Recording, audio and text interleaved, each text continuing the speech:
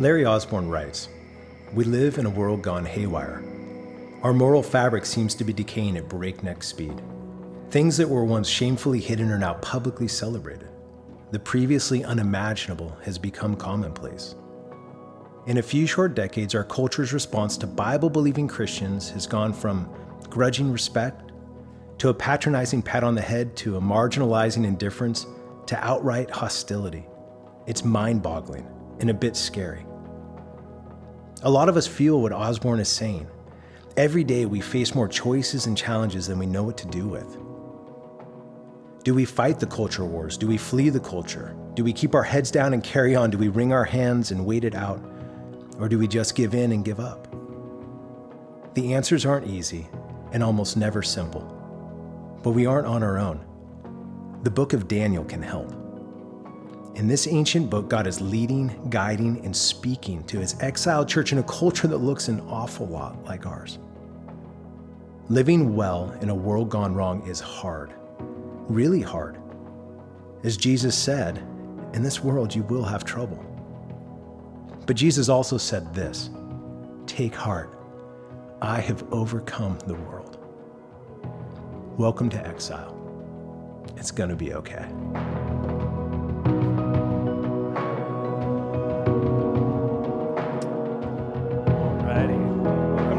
If I haven't met you yet, I'm Rob. I get to serve as one of the pastors. There was a point at which we talked about upgrading the projector and the screen, but we usually don't have any sunshine here, so we figured it wasn't worth it. So I'll try to read the quotes today slowly. Hopefully you can see okay. We're going to be in Daniel chapter 1. By God's grace, get through verse 7. Before we open his word, let's pray. Heavenly Father, it is an incredible gift and privilege that you would speak to us. And so as we come to your word, might you grant us a hunger that we would know, that our souls would have a keen sense of how famished they are apart from hearing from your word, and that would come to us to revive us and direct us and to guide us and to challenge us and to stir us and ultimately help us to flourish. Father, grant us a humility that we would bend our knees beneath your word, that it would be not just clear to us, but it would be authoritative. And God, as we gather as a community, we want to be stirred, we want to be directed, we want our lives to be refined, we want to see our relationships grow and develop, we want to see our self-awareness and our identity settled in our souls. But God, what we need more than anything else as we gather is this one thing, that we would become more impressed with Jesus Christ. Would you make him loud, I pray, in this sermon, in our songs, in our prayers, and in this upcoming week. In Jesus' name we pray. Amen. Well, if you're able, would you please stand for the reading of God's word?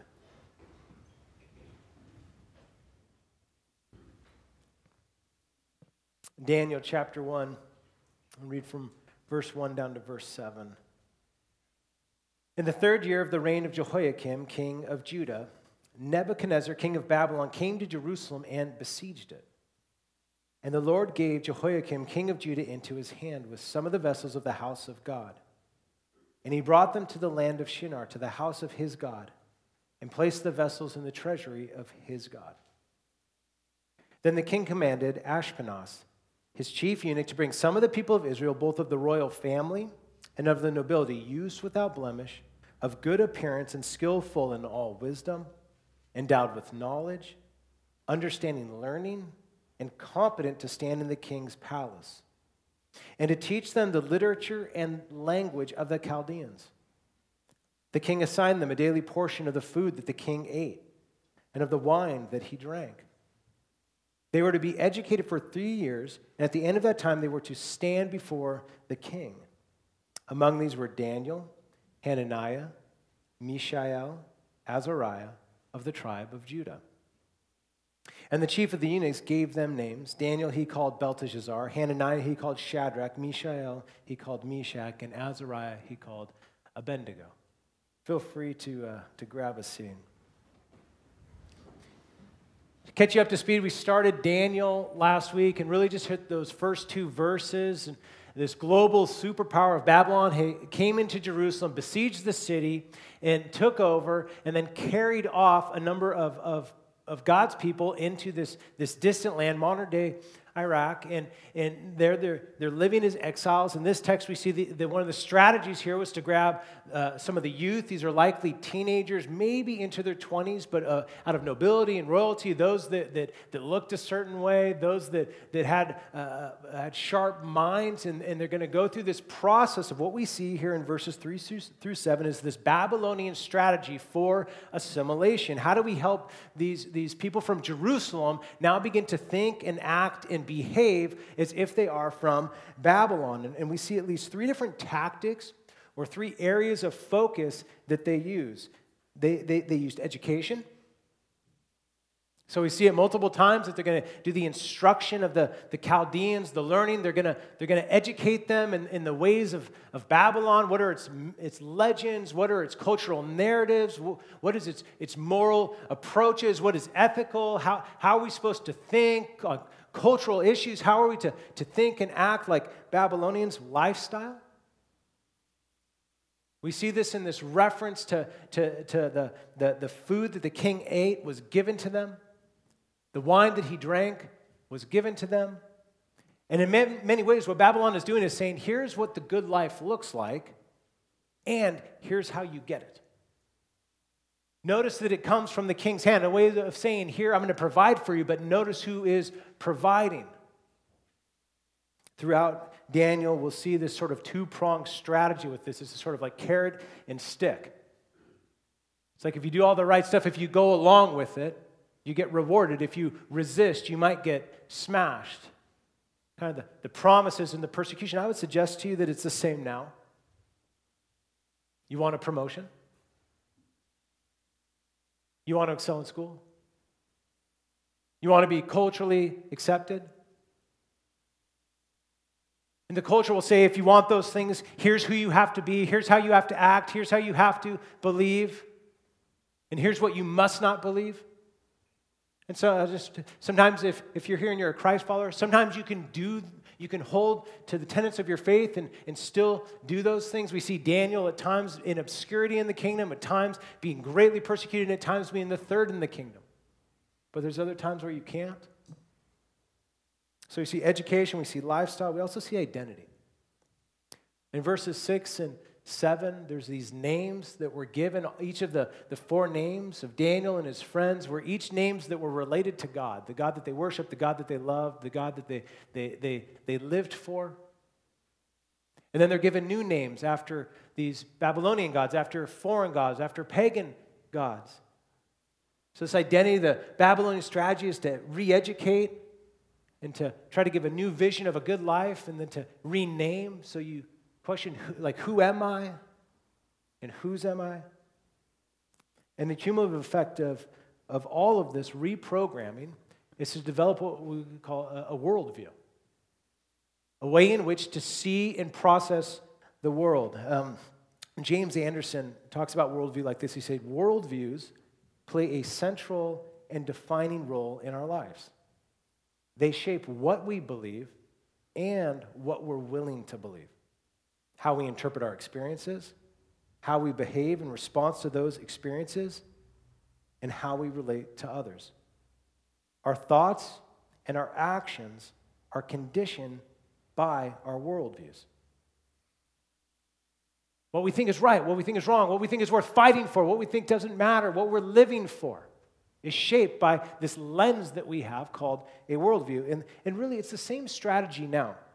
It always is. We're being taught what to believe all the time.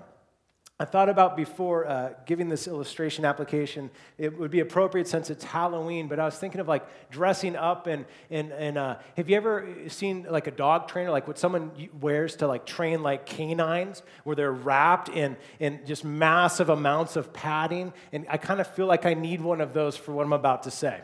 Okay, and I told the first service, I imagine I will offend every single person here at some point in this sermon. Welcome to Redeemer. If I don't offend you now, just wait. It will come in the next 30 minutes or so. All right, so here we go.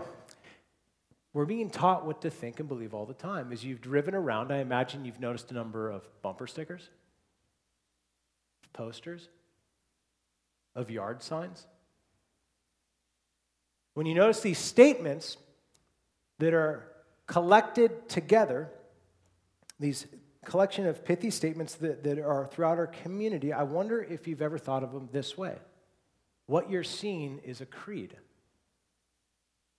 You're seeing a collected statement of belief. I recently read a book called The Secular Creed from Rebecca McLaughlin, where she basically makes that case. And it's a very interesting read. If you read it, eat the meat and spit the bones, but very interesting read. And in it, she tackles 5 common cultural claims that put together formulate a sort of creed, a set of principles. Culture's way of saying this is what good and right people believe, and to be seen as good and right, you must believe them too. And I started thinking about this. An adherence to a creed is nothing short of being culturally orthodox. And so to disbelieve the creed would be to be a heretic. Let me give you the creed that she takes. In this house, we'll put this up, we believe that Black lives matter, love is love, gay rights are civil rights, women's rights are human rights, transgender women are women. I imagine that lands on everyone in this room in a unique way. And I know in this room we do not all agree on the same things. What do you do with that? This is the culture's creed. What do you do with this? All these statements mashed together. Do you have to believe them all? Can you believe some of them? Can you believe what maybe the sentiment behind the statement is? But maybe not believe all the ways it's utilized or attached to culture or different institutions or objectives? In McLaughlin's book, she presents kind of different approaches that people have taken, different Christians have taken with statements like this. She says, some want to take a mallet and just thrash the sign. She would suggest taking a marker and thoughtfully and compassionately and winsomely and biblically engaging with these claims. But there's more than secular creeds. In this reprogram, what we also have is cultural catechesis, this big word that means how you get trained up in something. In the text here, they're going to stand in the king's palace. The whole goal that the Babylonians are doing is taking this group of promising young individuals and to reprogram and reshape them that in 3 years they might be useful to this new kingdom. They're doing that with their belief statements, and they're doing it through being in the king's palace, the food that the king ate, the wine that he drank. They're going to be educated for 3 years. All of this constituted a very immersive experience. They were being educated and taught and trained, and they were around an environment that held those values. They were being catechized. And we are too, all the time. Mark Sayers, to give you an example of this, Mark Sayers in his book, Reappearing Church, says it like this. The whole of contemporary Western culture, from the structure of our malls and cities to the very fabric of the internet and social media platforms, are ideologies that shape us toward a vision not rooted in the eternal, but in the unlimited freedom and pleasure of the individual. Now, that's not a problem as long as it's right. But is it right? We're being shaped constantly by our cultures. It's happening everywhere. Education, media, corporate America, yard signs, entertainment, everywhere. Everywhere. And here's what happens apart from having this worldview tethered to the Bible is what you'll end up with is another W word, worldliness. David Wells, in his book, Losing Our Virtue, says it like this. Worldliness is the system of values in any given age which has at its center our fallen human perspective, which displaces God and his truth from the world. And cue in on this next line. This is a monster of a line. And which makes sin look normal and righteousness looks strange. It's any way of seeing the world that makes sin look normal and righteousness seem strange. It thus gives great plausibility to what is morally wrong, and for that reason makes what is wrong seem normal. That's what was happening is they're being reprogrammed and trained and taught. They're being given secular creeds and this cultural catechism that's taking what used to be considered righteous and making it look strange, and what they would have seen as offensive and making that look honorable and good and right. My oldest daughter's off at college. Tinder is normal. In that environment, it's normalized. The thought of long-term, committed, monogamous, marital intimacy is strange. 12 beers is normal. She's at Wazoo, so she's probably like 18 beers is normal. 2 beers is strange. Binge watching Netflix every night for hours and hours and hours until you're sleep deprived and cranky is normal. Turn off the TV to go serve your city. It's maybe admirable but strange. As parents saying, no, I love you so much that you're not going to wear that. Your body is so precious. It looks strange. Lying to get ahead. In politics, in careers, in school, it's normal. Being honest, even when it's costly, is strange. Using your authority, wherever that is, for the good of others is strange. But using it to serve yourself is normal. Kevin DeYoung says, here's the reality facing every Christian in the West. The money, power, and prestige of the mainstream media, big-time sports, big business, big tech, and almost all the institutions of education and entertainment are invested in making sin look normal. Make no mistake, no matter how good your church, no matter how strong your family, no matter how gospel-centered your Christian school, your home school, whatever, if your children and grandchildren are even remotely engaged with the contemporary culture, and they are, I heard an interesting insight that this is basically Babylon in your pocket. We're all engaged. They are being taught by 1,000 memes and messages every week to pay homage to.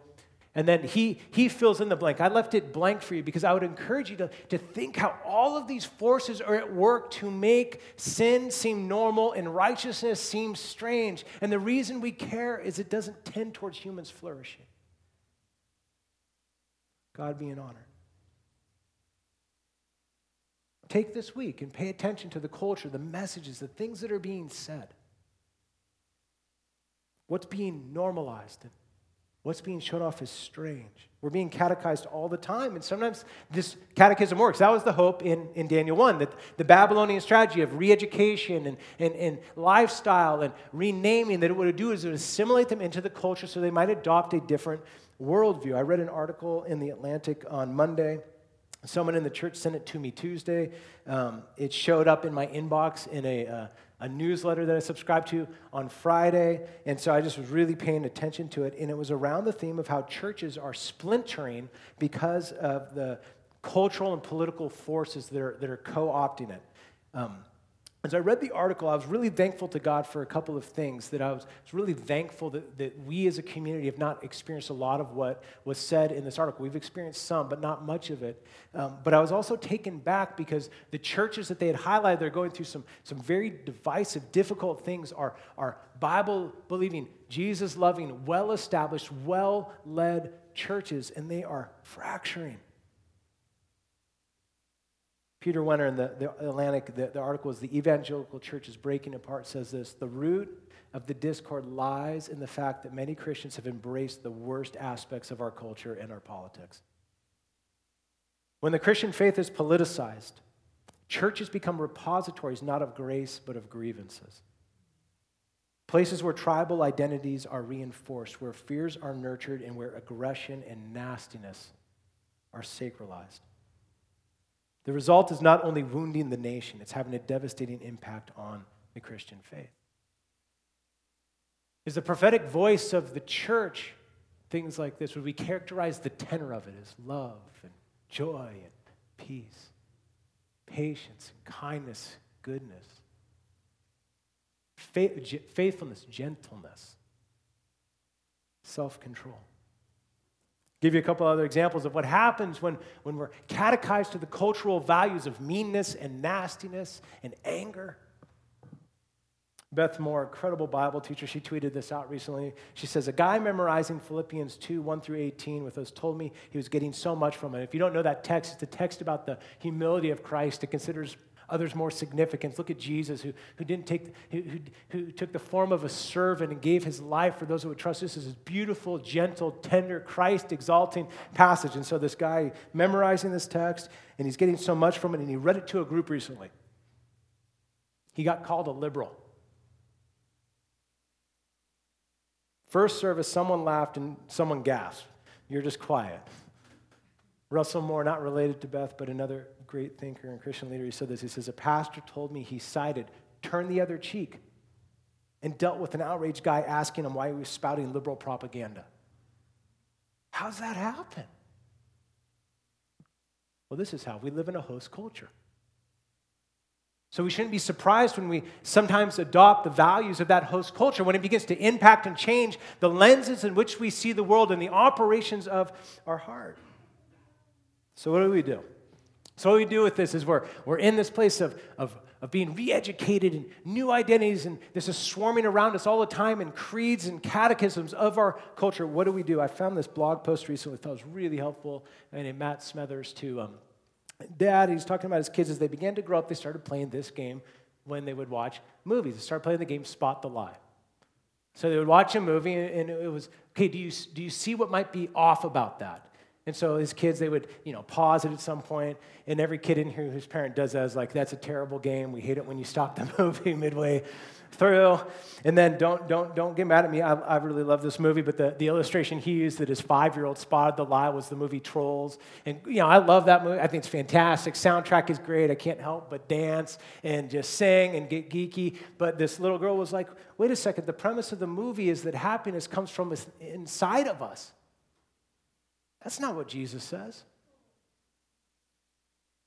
You spot the lie. I remember the first time this kind of hit me.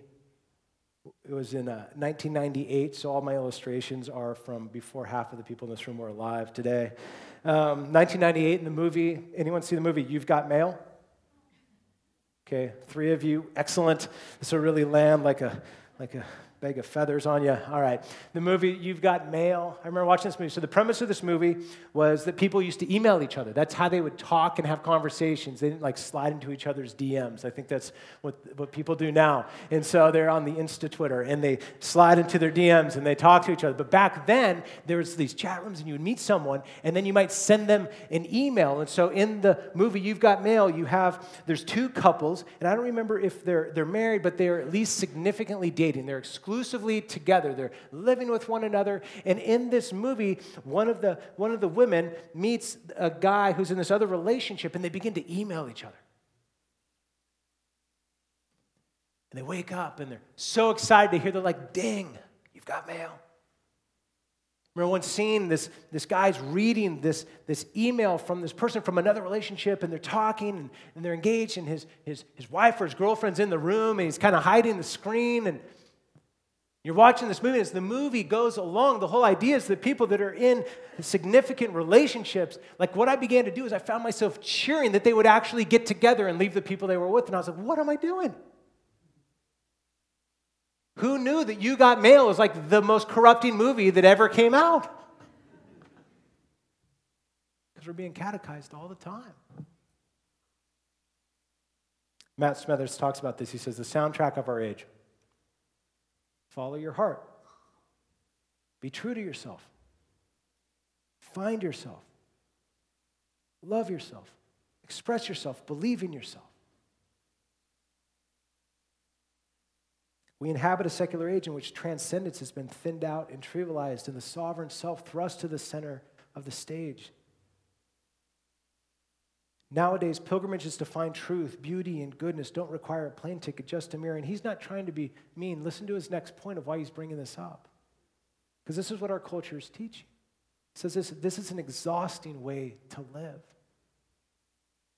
I don't have the wisdom to define my destiny, nor the fortitude to fulfill it without making a royal wreck of my life and inflicting untold pain on those I love most. I am underqualified to explore my heart and steer my life. I can barely reply to emails. These cultural mantras are well-intentioned. Some contain elements of truth. Nevertheless, it must be said, the Bible simply doesn't talk this way. In fact, it's striking just how differently Scripture employs the same words. The world, follow your heart. Jesus, follow me. The world, discover yourself. Jesus, deny yourself. The world, believe in yourself. Jesus, believe in me. All the time, we're being taught, all the time. And the question we have to ask is, what are we to believe? What are we to do? And so I want to give you a couple of handles. What do you do with this? If you're trying to learn how to live well, if you're trying to learn how to flourish and how to help others flourish in the midst of this exile, what do you do? First thing I'd say is you got to embrace complexity. You got to embrace this is just complex. Okay, do I homeschool? Do I private school? Or do I public school my kids? Yes. You can't see, you were at the first service. You can't give the punchline of the joke. Or you're going to have to come up and preach the rest of the sermon. I'm just joking. But he is right. See, he said it. Email him. All right. Yes. Let me give you another one. Do I resist or accept government oversight into my life? Yes. Ooh. Told you I'm going to offend you. Do I vote red or blue?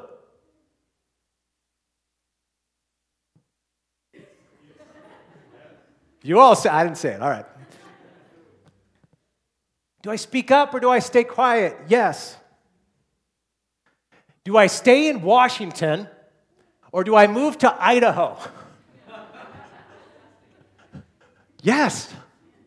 It's interesting. I read an article recently on these migrations that are happening for people from blue states to red states and red states to blue states because of ideological convictions. And is it right? Wrong? What should you do? Yes, that's the answer. You got to embrace the complexity. You got to embrace the complexity. It's a complex world. What do you do with the yard sign? With real people, with real stories, with real lives.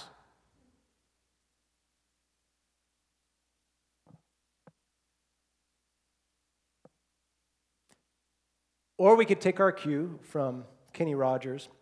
I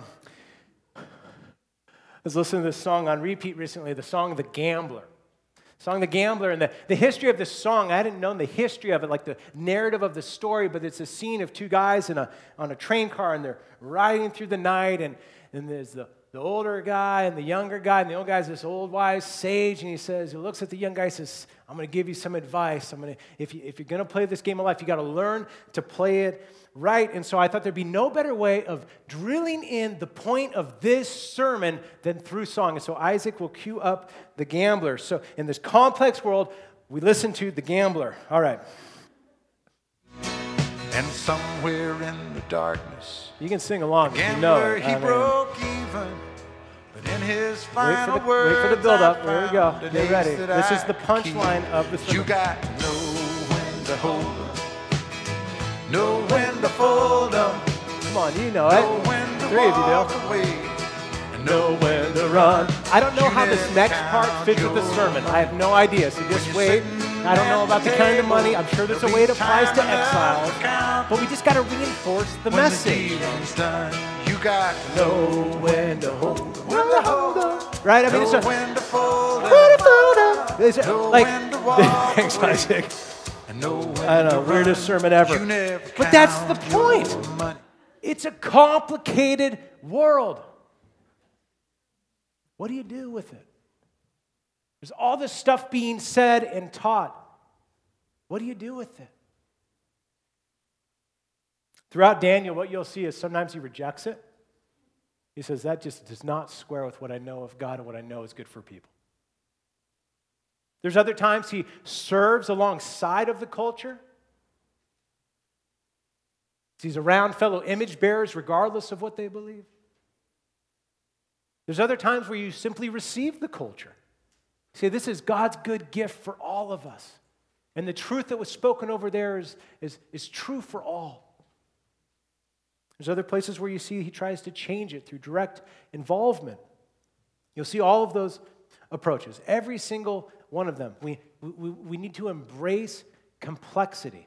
But to be able to know what to hold, what to lay down, what to keep, when to run, to know what to receive, what to redeem, what to reject, we have to know something else. Remember, this passage is all about relocation and re-education and reprogramming to develop a worldview. So what we have to do is develop then a worldview. We need to take what is a Babylonian worldview and we need to adopt a biblical worldview. The way Wells talked about it, that this sort of like, how do we make sin look normal and righteousness look strange? He pointed out two things that have to get jettisoned to make that happen, and it's these things, truth and God. So if we're going to develop a biblical worldview, we have to do this, get truth and God. Again, James Anderson, worldview defined or described, he says this: worldviews play a central and defining role in our lives. They shape what we believe and what we're willing to believe, how we interpret our experiences, how we behave in response to those experiences, and how we relate to others. Our thoughts and our actions are conditioned by our worldviews. Worldview is massive. What you believe, what you're predisposed to believe. It hits big questions that our culture is answering all the time. We just need to say, are they answering it best? What is real? Who am I? Where did I come from? Why am I here? How should I live and why? What happens in the future? Those questions are worth taking time to consider and ponder, because your answers will greatly determine how you live and where you go. For Christians, here's where we get the answer. This is where we get it in the midst of a complicated world. This is where we get it. This is worth doing whatever it takes to investigate and study and learn, because it's going to give you right answers to the biggest questions. The culture has creeds, so do we. The culture has catechisms, so do we, and we need to know them. And as this worldview gets formed, one of the things that happens is you live in exile, as you begin to know what to hold and what to push away and what to keep and when to run. You know what to do with education and government and politics, and you know what to do with yard signs, and you know what to do, whether you should stay in Washington or move to Idaho.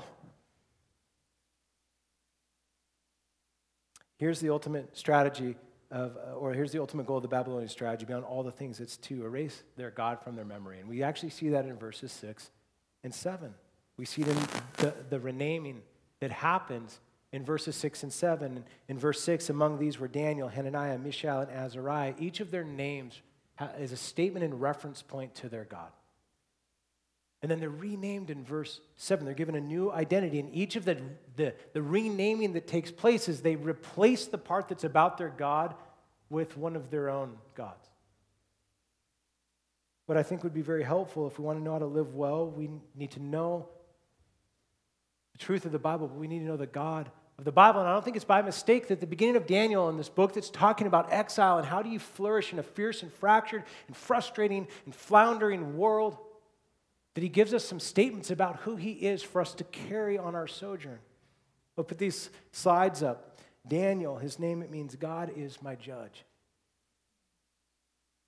I'll spend a little time unpacking each of these. I'll just give you the four and then we'll just apply them. Hananiah, the Lord is gracious.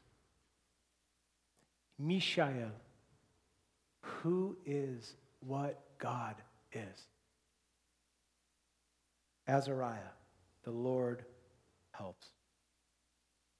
What I'll do is I'll just pair the names up. Each name, two of the names have this L on the end of it, and two of them have kind of an Ah. The L references God, the Ah references Yahweh. Still talking about God, but two different kind of descriptors. So I'll just pair them up. We'll take these two names, Daniel and Mishael. God is my judge, and who is what God is? Who is like him? In Daniel, there's over 300 words related to civil authority. King, kingdom, lords, rulers. This is a book about who is in power and who isn't.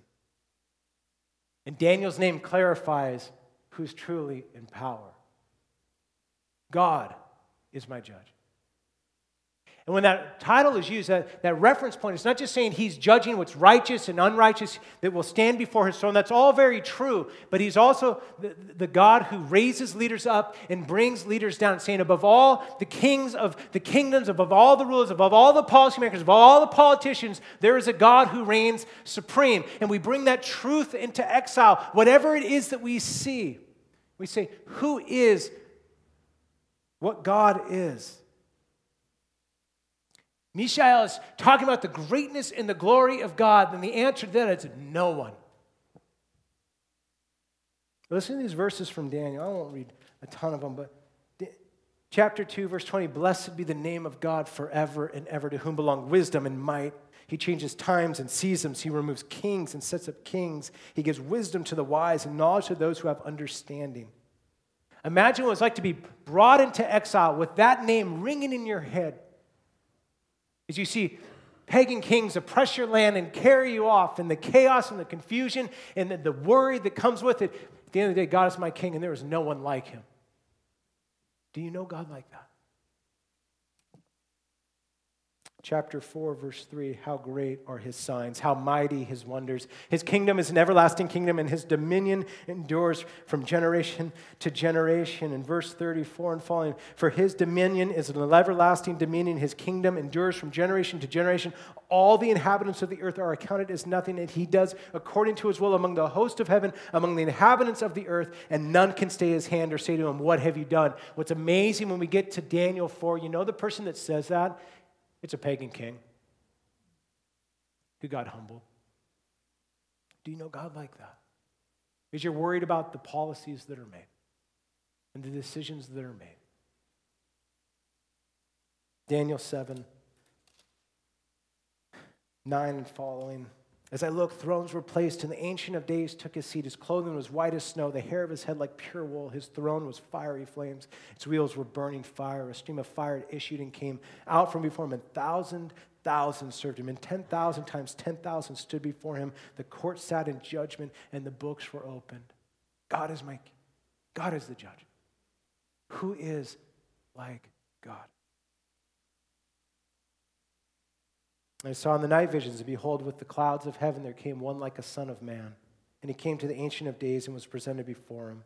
And to him was given dominion and glory and a kingdom, that all peoples, nations, and languages should serve him. His dominion is an everlasting dominion which shall not pass away, and his kingdom one that shall not be destroyed. What do you have to be afraid of? What do we really have to worry about? Christ's kingdom will win. Do you know God like this?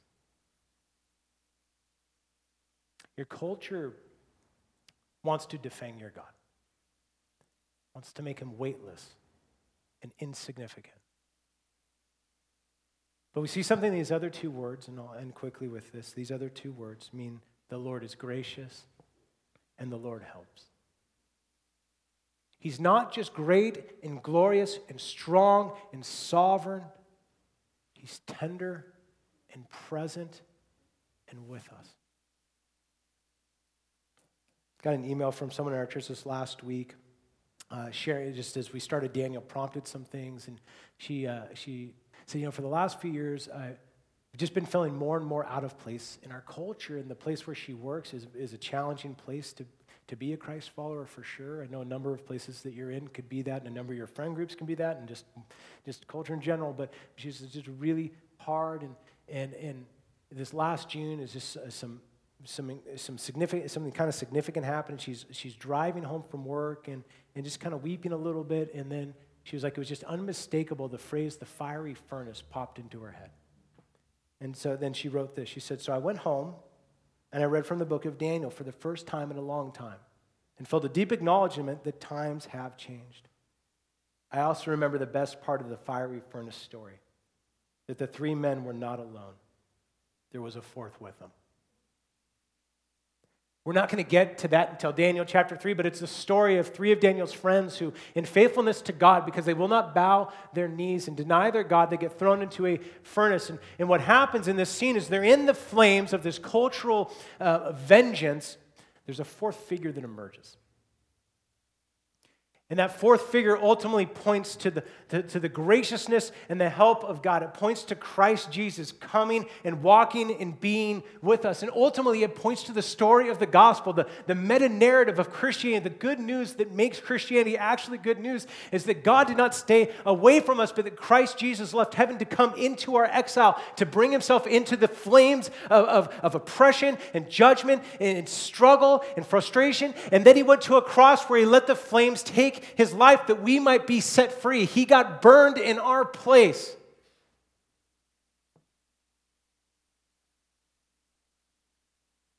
To tell us that the ultimate hope is that the fire won't win, but that Christ will. By his grace, by his intervention, by his activity.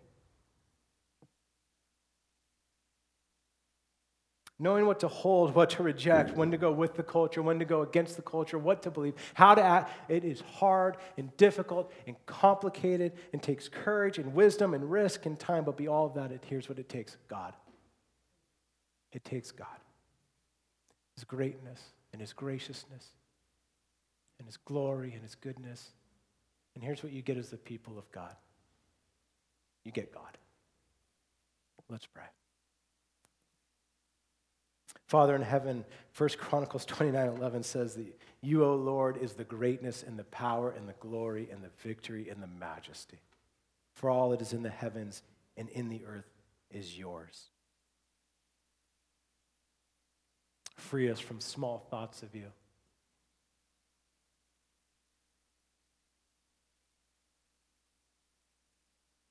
Free us from hard thoughts of you. Let us see you who are sovereign over all, and a tender graciousness that knows no bounds in this sojourning until Christ you return. In Jesus' name we pray. Amen. As the band comes forward, we're going to respond as we do every single week as a church. And if you're new to Redeemer, we receive communion every single week, and we really see this as really the pinnacle of our time together, because this is a time that we get to retell the story of the gospel of what Christ Jesus has done, that he came and lived the life that we were meant to live, and then he died the death that we deserved, and that through faith, and then 3 days later, he rose from the dead as a down payment on the new creation that's coming. And the hope of Christianity is this: not that we would perform better, not that we would do better, that we would believe and trust in Christ. We need no other message to be louder for us as we go into this week as exiles. So as we go to this table with a little juice and a little wave for the juice representing the blood of Christ and this wave for representing the body of Christ given, what we are declaring is the fire won't win. What we're declaring is that Christ is, that God is judge, but in his justice judged Christ in our place because he's gracious. So I want to invite anyone in this room to go to this table. The only barrier in our church, the only thing that would keep you from there is your own belief. So I'd invite you to confess your need for Christ, to turn from trying to answer all these big life questions of who am I and how do I right myself and how do I secure my future. That is exhausting. Let Christ define those things. And then go to this table and proclaim the Lord's death until he comes. Again, the band will play for a few songs. You have time to prepare your hearts and go to the table as you feel led.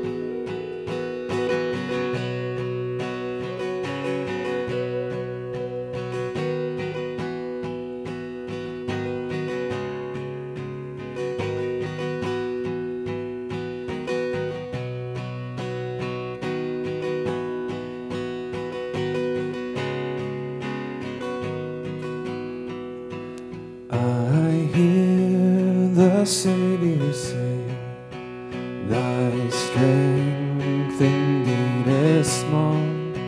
Child of weakness, watch and pray.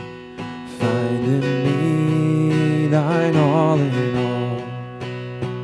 'Cause Jesus paid it all to him I owe. Sin had left a crimson stain, he washed it white